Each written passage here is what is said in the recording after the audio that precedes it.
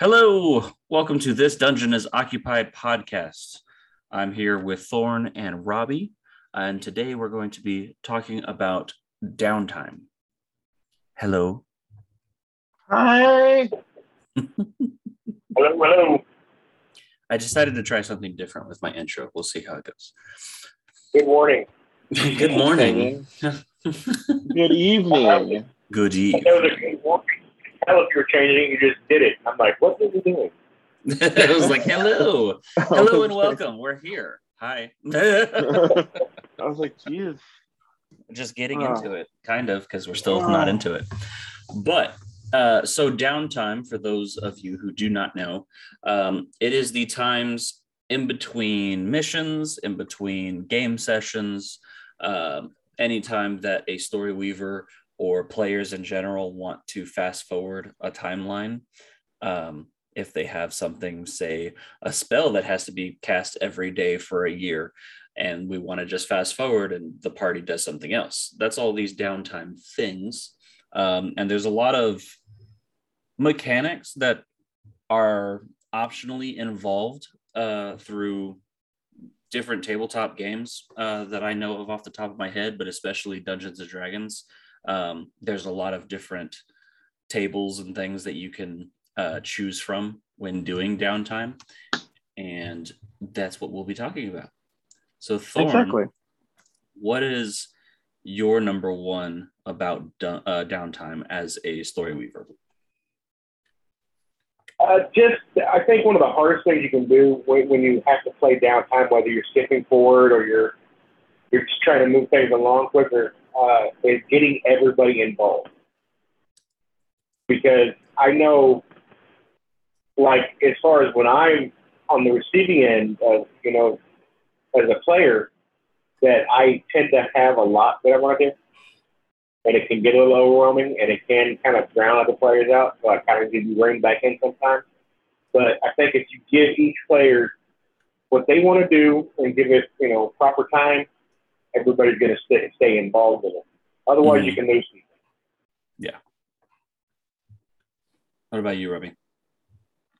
When it comes to downtime for my players or my in my games, I don't think you'll have actually experienced downtime in my games quite yet, because they're usually usually have to like pause them for long periods of time.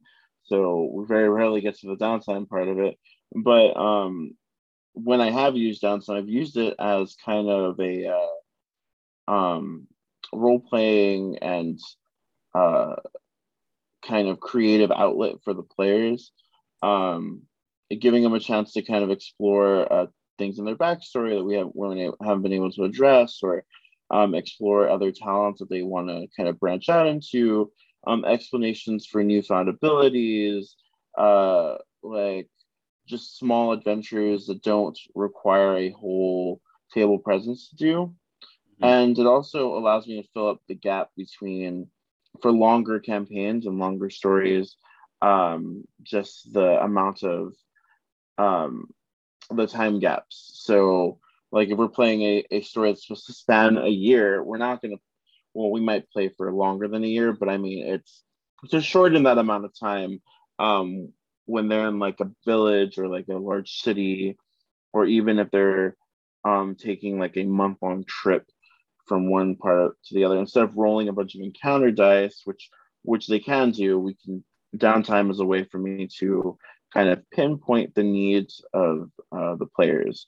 Like, what do this character need to accomplish, or what does this player want this character to accomplish before we reach the next goal or the next point? So fair enough. For me, sorry, but let me just interject on that.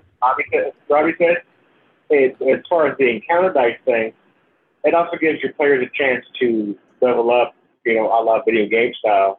Mm-hmm. With just, if they have to make that month-long travel, and you're going to do the travel, do the encounter, let them get some experience points. It ain't got to be a lot.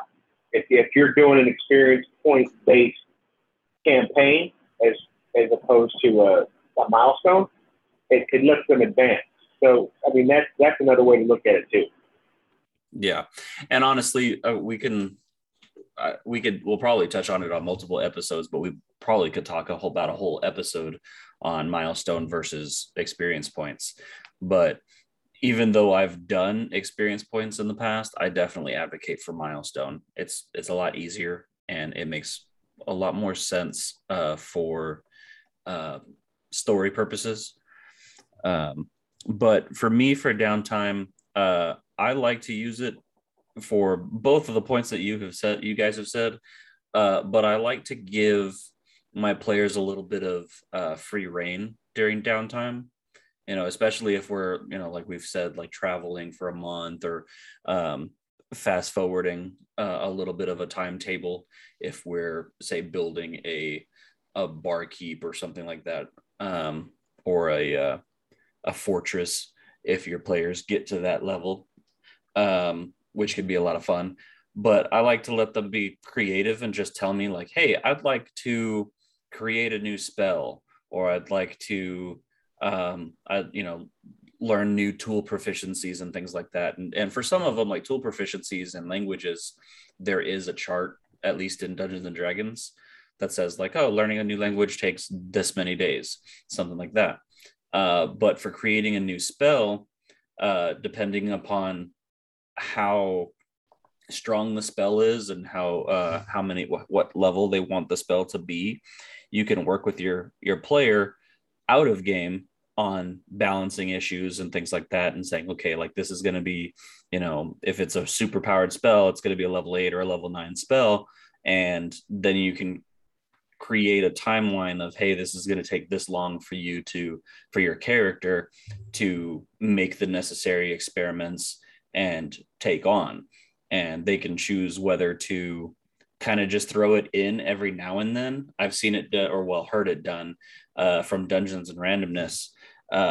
There was a ice wizard character that wanted to essentially use like a chill touch spell, but Sub-Zero style, and like freeze the body.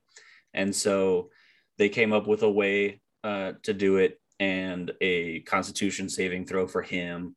And he had to start small, and he would catch, little rats and practice the spell. And then he got bigger and bigger until he could do it on a humanoid enemy that he was essentially training for. But he spread the timetable out throughout their whole story arc. And I thought that was really cool. And also, I mean, there's another definition of downtime is a downtime between your games, between your sessions. And I've seen that time also used for, small one-on-ones. We've used it for weapons building, different things that we could use in the game.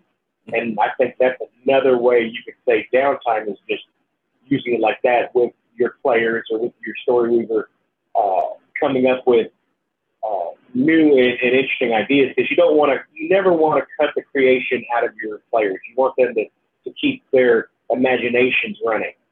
Right. So if they come up with an idea, as long as it's not like destroy the world type shit, encourage it. Let them, make their own weapon. Let them come up with their own spell, their own items, their own, just about anything. Yeah. It's your world. And if they are doing destroy the world type shit, it's not going to be during the downtime. It is absolutely going to become part of the story arc. And your party has to decide whether or not they're actually going to allow it. And then you get into the descent of, is this an evil party? Are we the bad guys? Are we the drama? Am I the drama? Downtime has also been something that I've utilized to do, like to add an extra layer to my campaign. Like you've done it also, Elodine, when in your campaign when you gave everybody like villages and cities to run. Mm-hmm. Downtime is excellent time to allow for like necessary bookkeeping, kind of like making sure that they're hiring people, like accumulating gold, doing business and stuff. Yeah. And like just things that you can have them roll really quickly for, or do, or role play specific scenes out. You don't have to play it all out. That way you can get right back to the adventure, but still have them maintaining this like castle or village. I like to do castles, and I also like to do like little cities and stuff. I've never done like a full blown like kingdom like you did, but I will not advise for it at all. It well, I mean, it is fun, and you know, I've set things into motion that they kind of like run on their own, and I can just now that I have an actual timeline for my campaign, things like income I can just multiply by the amount of weeks that have passed since the last time we looked at the bank. But it is one of those really crunchy things, and we'd probably end up needing a whole episode on dealing with that. But you can actually run a whole game just of your party running a town, and the various things that come up with that. And then there's another way, which we did, that they just kind of, we almost like a split the party type thing. Like Robbie said, as we did a few role play sessions of, you know, hey, what are you doing with the town? Every once in a while, the characters would send a letter back to town to let them know the new instructions and things like that. And then we would go back to the adventure. It's just a lot of logistics, and if that's not what you're into, don't do it. Yeah. There was a lot of match ball that I didn't have to do, so it was great. Yeah, but there was a lot involved. To be honest, it was kind of fun. It was, and it gave a lot of background people there, because a lot of the players didn't have anybody else. Well, my characters didn't have anybody else. Right. So it gave them something that they were going for, that they were working towards. And everybody got involved with somebody in the village or the town, and everybody had their own interests in these different people, and it just got everybody really entwined. So if something happened there, it was like all hands on deck. Everybody was just like going batshit crazy trying to get back there. Right. And it was something, you know, and something that we'll talk about in the next Story Weaver redo episode. But it is something that definitely helped the party, i.e. you guys, immerse into the world a little bit more, because there was always something going on in the background. If you guys went somewhere, things weren't just, you know, oh, pause, they're not here right now, nothing's happening. The world was still turning. In our instance, in the story arc, the orcs were still raiding and destroying villages, and it just helped immerse, especially Thorn playing two characters. It helped him immerse a little bit more, because he was constantly having to remember, okay, I need to send a letter to Alyssa over in this town. I've got the guard that was supposed to be there 2 weeks ago. They're not there. Do I need to go see what's happening? And just, it made it to where it wasn't just a mission of the week kind of thing. I think that's my style is trying to stray away from like, okay, this session we're doing this one shot, and then this session we're doing the next one shot, which is not, there's nothing wrong with it. It's just not my style of DMing. Yeah, I give you props on it. That was a lot of stuff to be straight. You did a damn good job on it. Thank you. You did. That was a lot.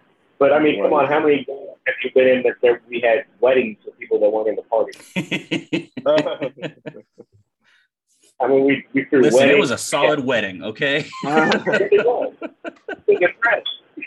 I mean, if you're looking for something to, like, a great example of how to utilize downtime, and you're like looking for inspiration for it, there's also one of the campaign books that got released. I know it's not a lot of people like to use it because it's a little more on on the jokier side of things, but Acquisitions Incorporated actually came up with the Acquisitions Incorporated book actually has a whole section about downtime and utilizing it to run a business. So if you're looking for like inspiration, it's got like a whole chapter about it, and it also gives you downtime, not downtime classes, but it gives you traits that characters can take on that allows them to utilize abilities during their downtime, specifically pertaining to the business that you have running. So I mean, it's a nice little, if you're looking for something to read and something to kind of get your creative juices flowing on what you could do with downtime, I feel like that's a great book to pick up. So for sure. And honestly, like I think Thorn and I and you as well, we always advocate, the more resources the merrier, even if it is something like Acquisitions Incorporated where there's apparently a lot of hate for it, but you could still use it for inspiration. You don't have to do all of the gaggy jokes that are in there, but like you said, using the downtime charts and little, I guess we could call them feats for the business running attributes that they get. They're like they're special, like I want to say special class, like they're like subclasses to your class, because they add, like, you level them up as you level up, the abilities level up as well. So I'm not entirely sure how they would be classified, but they're cool. They're very interesting things. And I feel like the hate that Acquisitions Incorporated gets is more, it's geared more towards comedy, but let's be honest, most campaigns evolve into comedy at some point anyway. At some point, yeah. So I mean, there's always a Stinker McStinkerton somewhere in the party or NPCs. It happens. Right. But yeah, we kind of missed like the number one downtime thing people want to do. Hit me. They want to go shopping. Oh, right. I avoid shopping with like the plague, though. That's the problem. But I understand there's a place for it.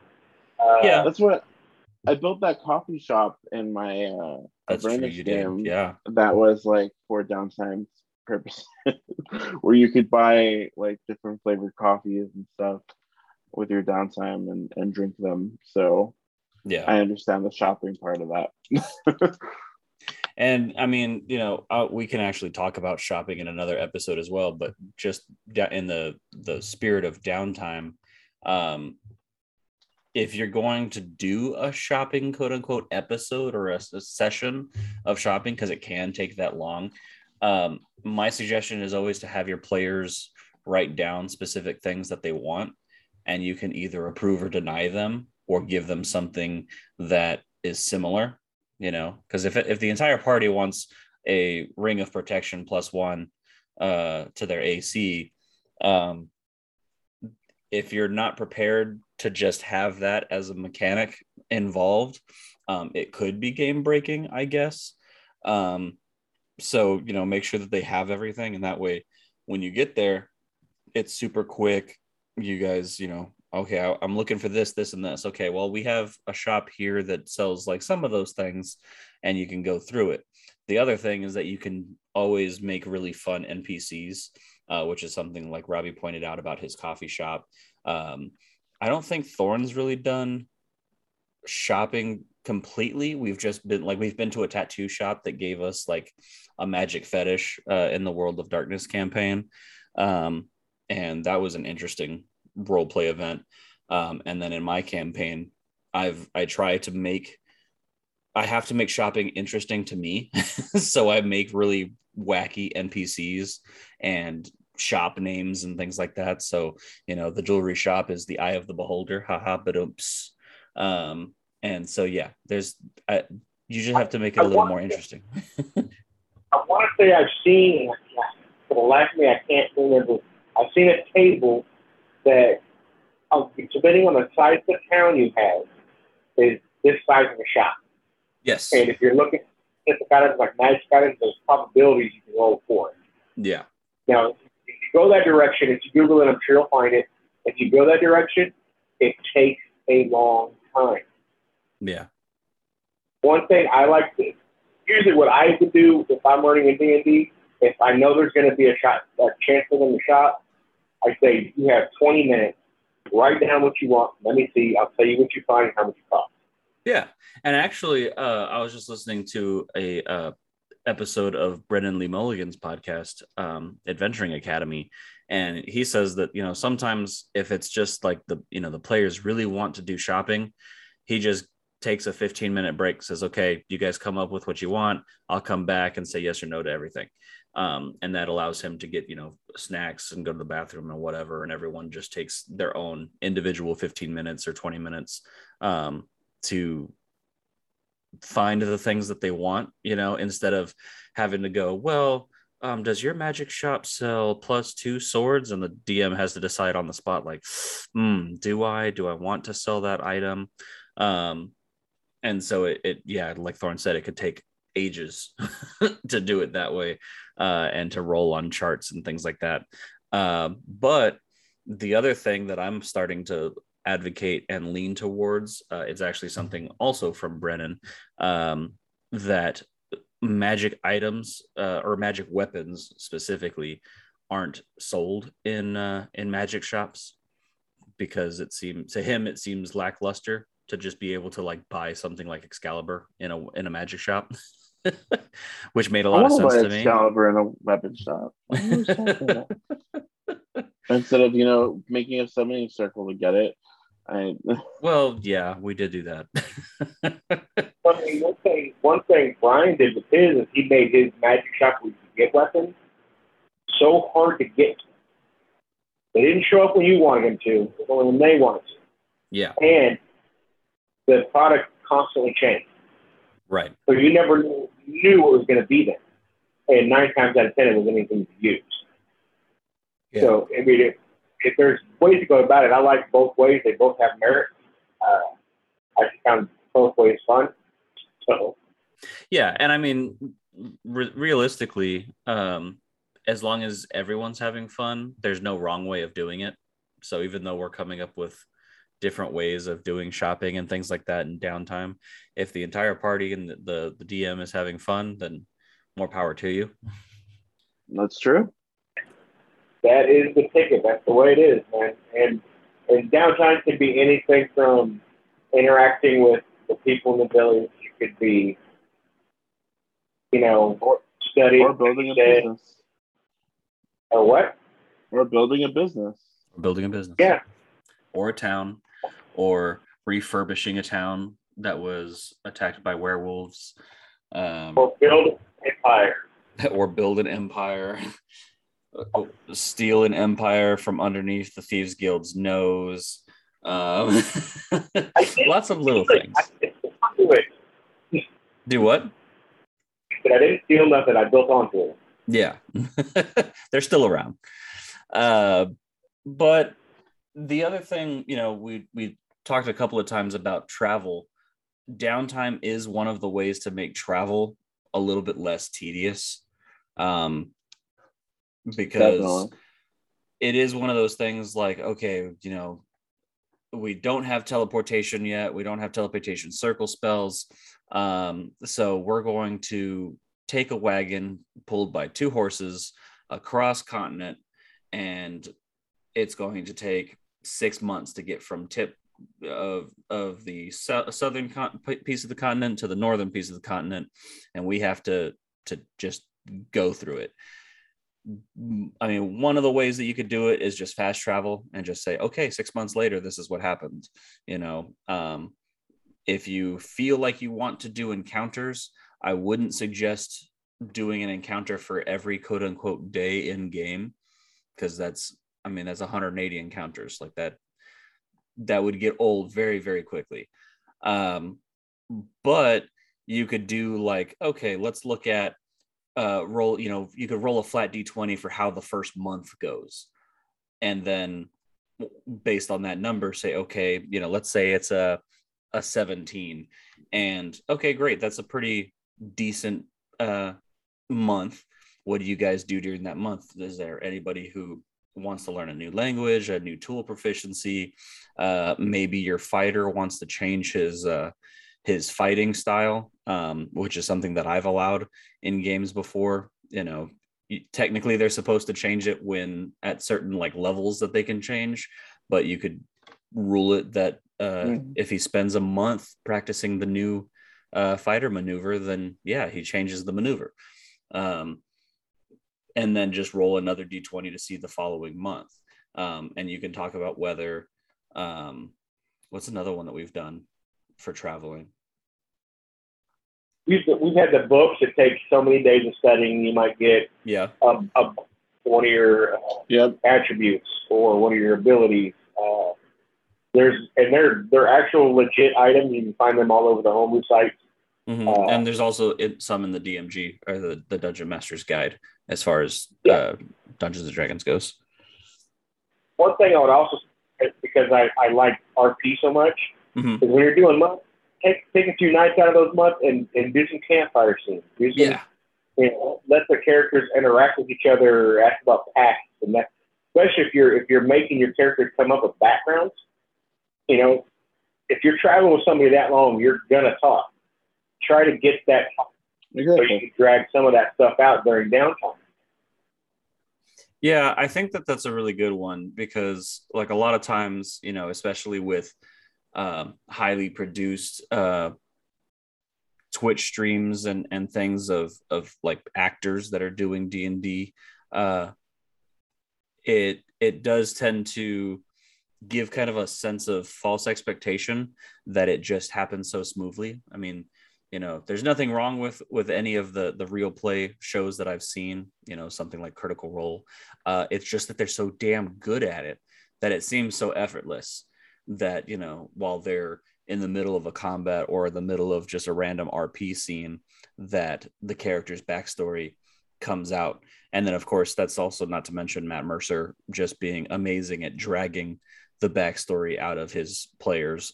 But the campfire is a real easy way to just be like, hey, Tim, what did you do before we were adventuring together? And boom, there's your backstory. Yeah, it could be dramatic. It cannot be. I mean, and they can lie. Yeah. That's the best part. It's their background. If they don't want to tell, they can lie about it. I mean, there's just so many ways it can go. Yeah. And it's why I like the RP side of things because, I mean, people are people, things get messy. And it also solidifies the connections between the characters, and then it makes it a lot more painful when things happen to the characters for the rest of the group.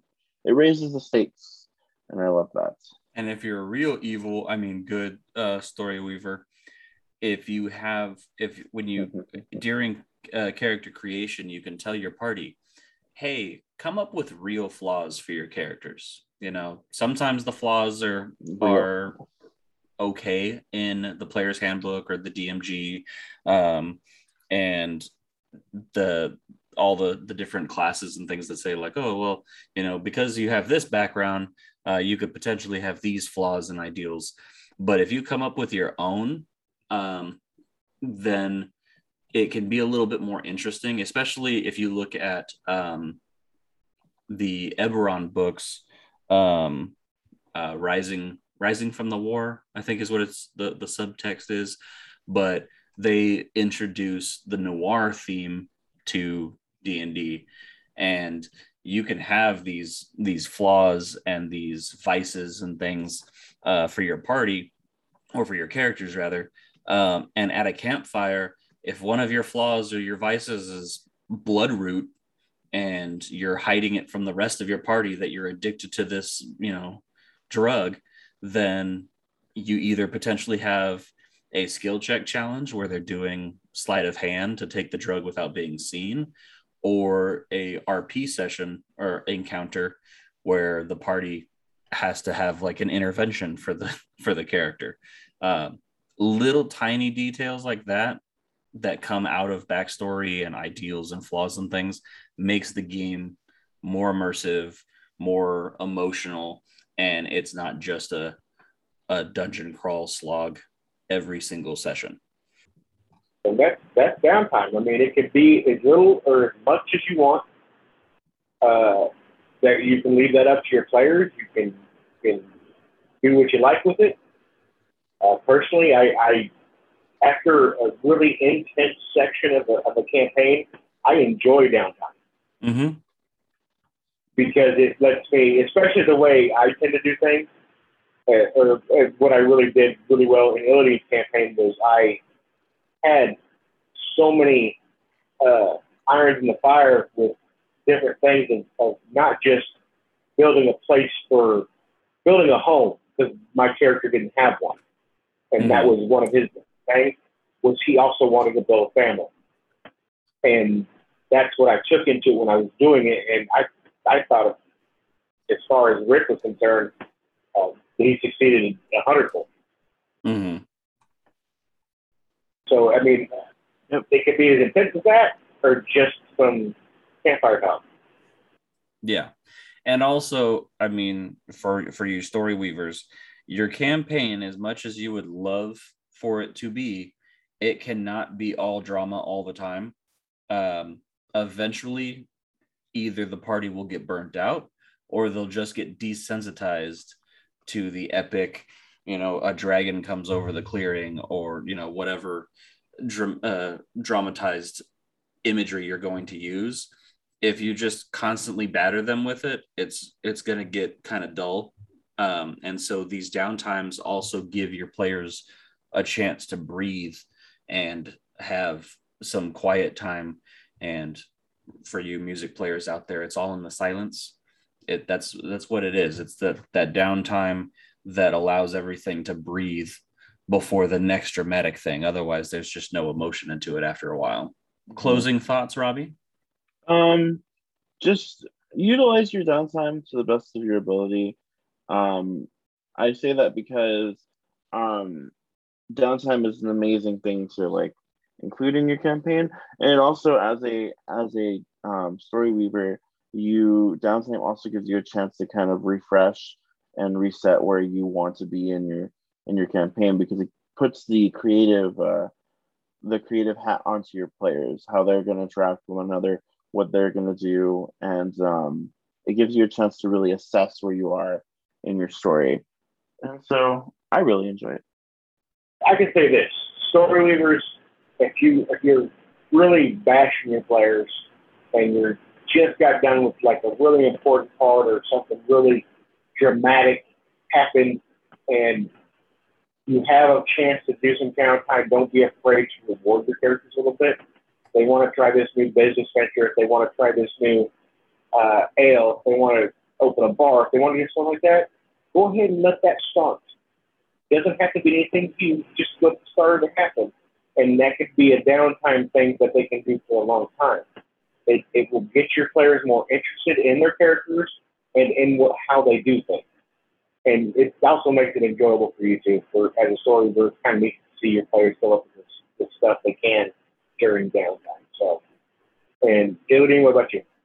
I think that as far as downtime is concerned, the necessity to have it, for the 2 points that you guys have said, and just having just that simple break between dungeons, or even just immersing your party even further into your world, because like we've said, downtime doesn't just have to be the tool proficiency thing or the building the business thing. It could just be something where we talk about hey, while you were gone, the town crier lets you know something in the world has happened, and it just gives that notification to your players that the world is going to keep turning, whether they're in a dungeon or if they're doing saving the world things above surface.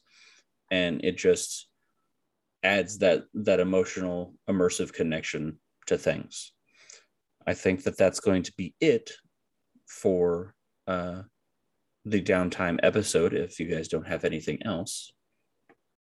Yeah, I think that's pretty good. Sweet. Yeah, I feel pretty good. All too. right. So guys, good luck on your game sessions. Let us know if you utilize your downtime in some of the ways that we have said, or if we missed something, let us know. We do have a now official Gmail account for the podcast. This dungeon is occupied podcast@gmail.com. If you guys want to email us some stories or some ideas, or even just topics that you want us to talk about later on, shoot us an email. And if you guys give us a story, we'll read it onto the podcast and give you a little bit of a shout out as well. And then, of course, as always, if you like this content, do all the things. And if you feel like supporting us, we do have a Patreon page under the same name as the podcast. For as little as $1, you guys get access to the Discord and to some bonus content episodes. And we hope you enjoy. Check out your dungeons, because this dungeon is occupied.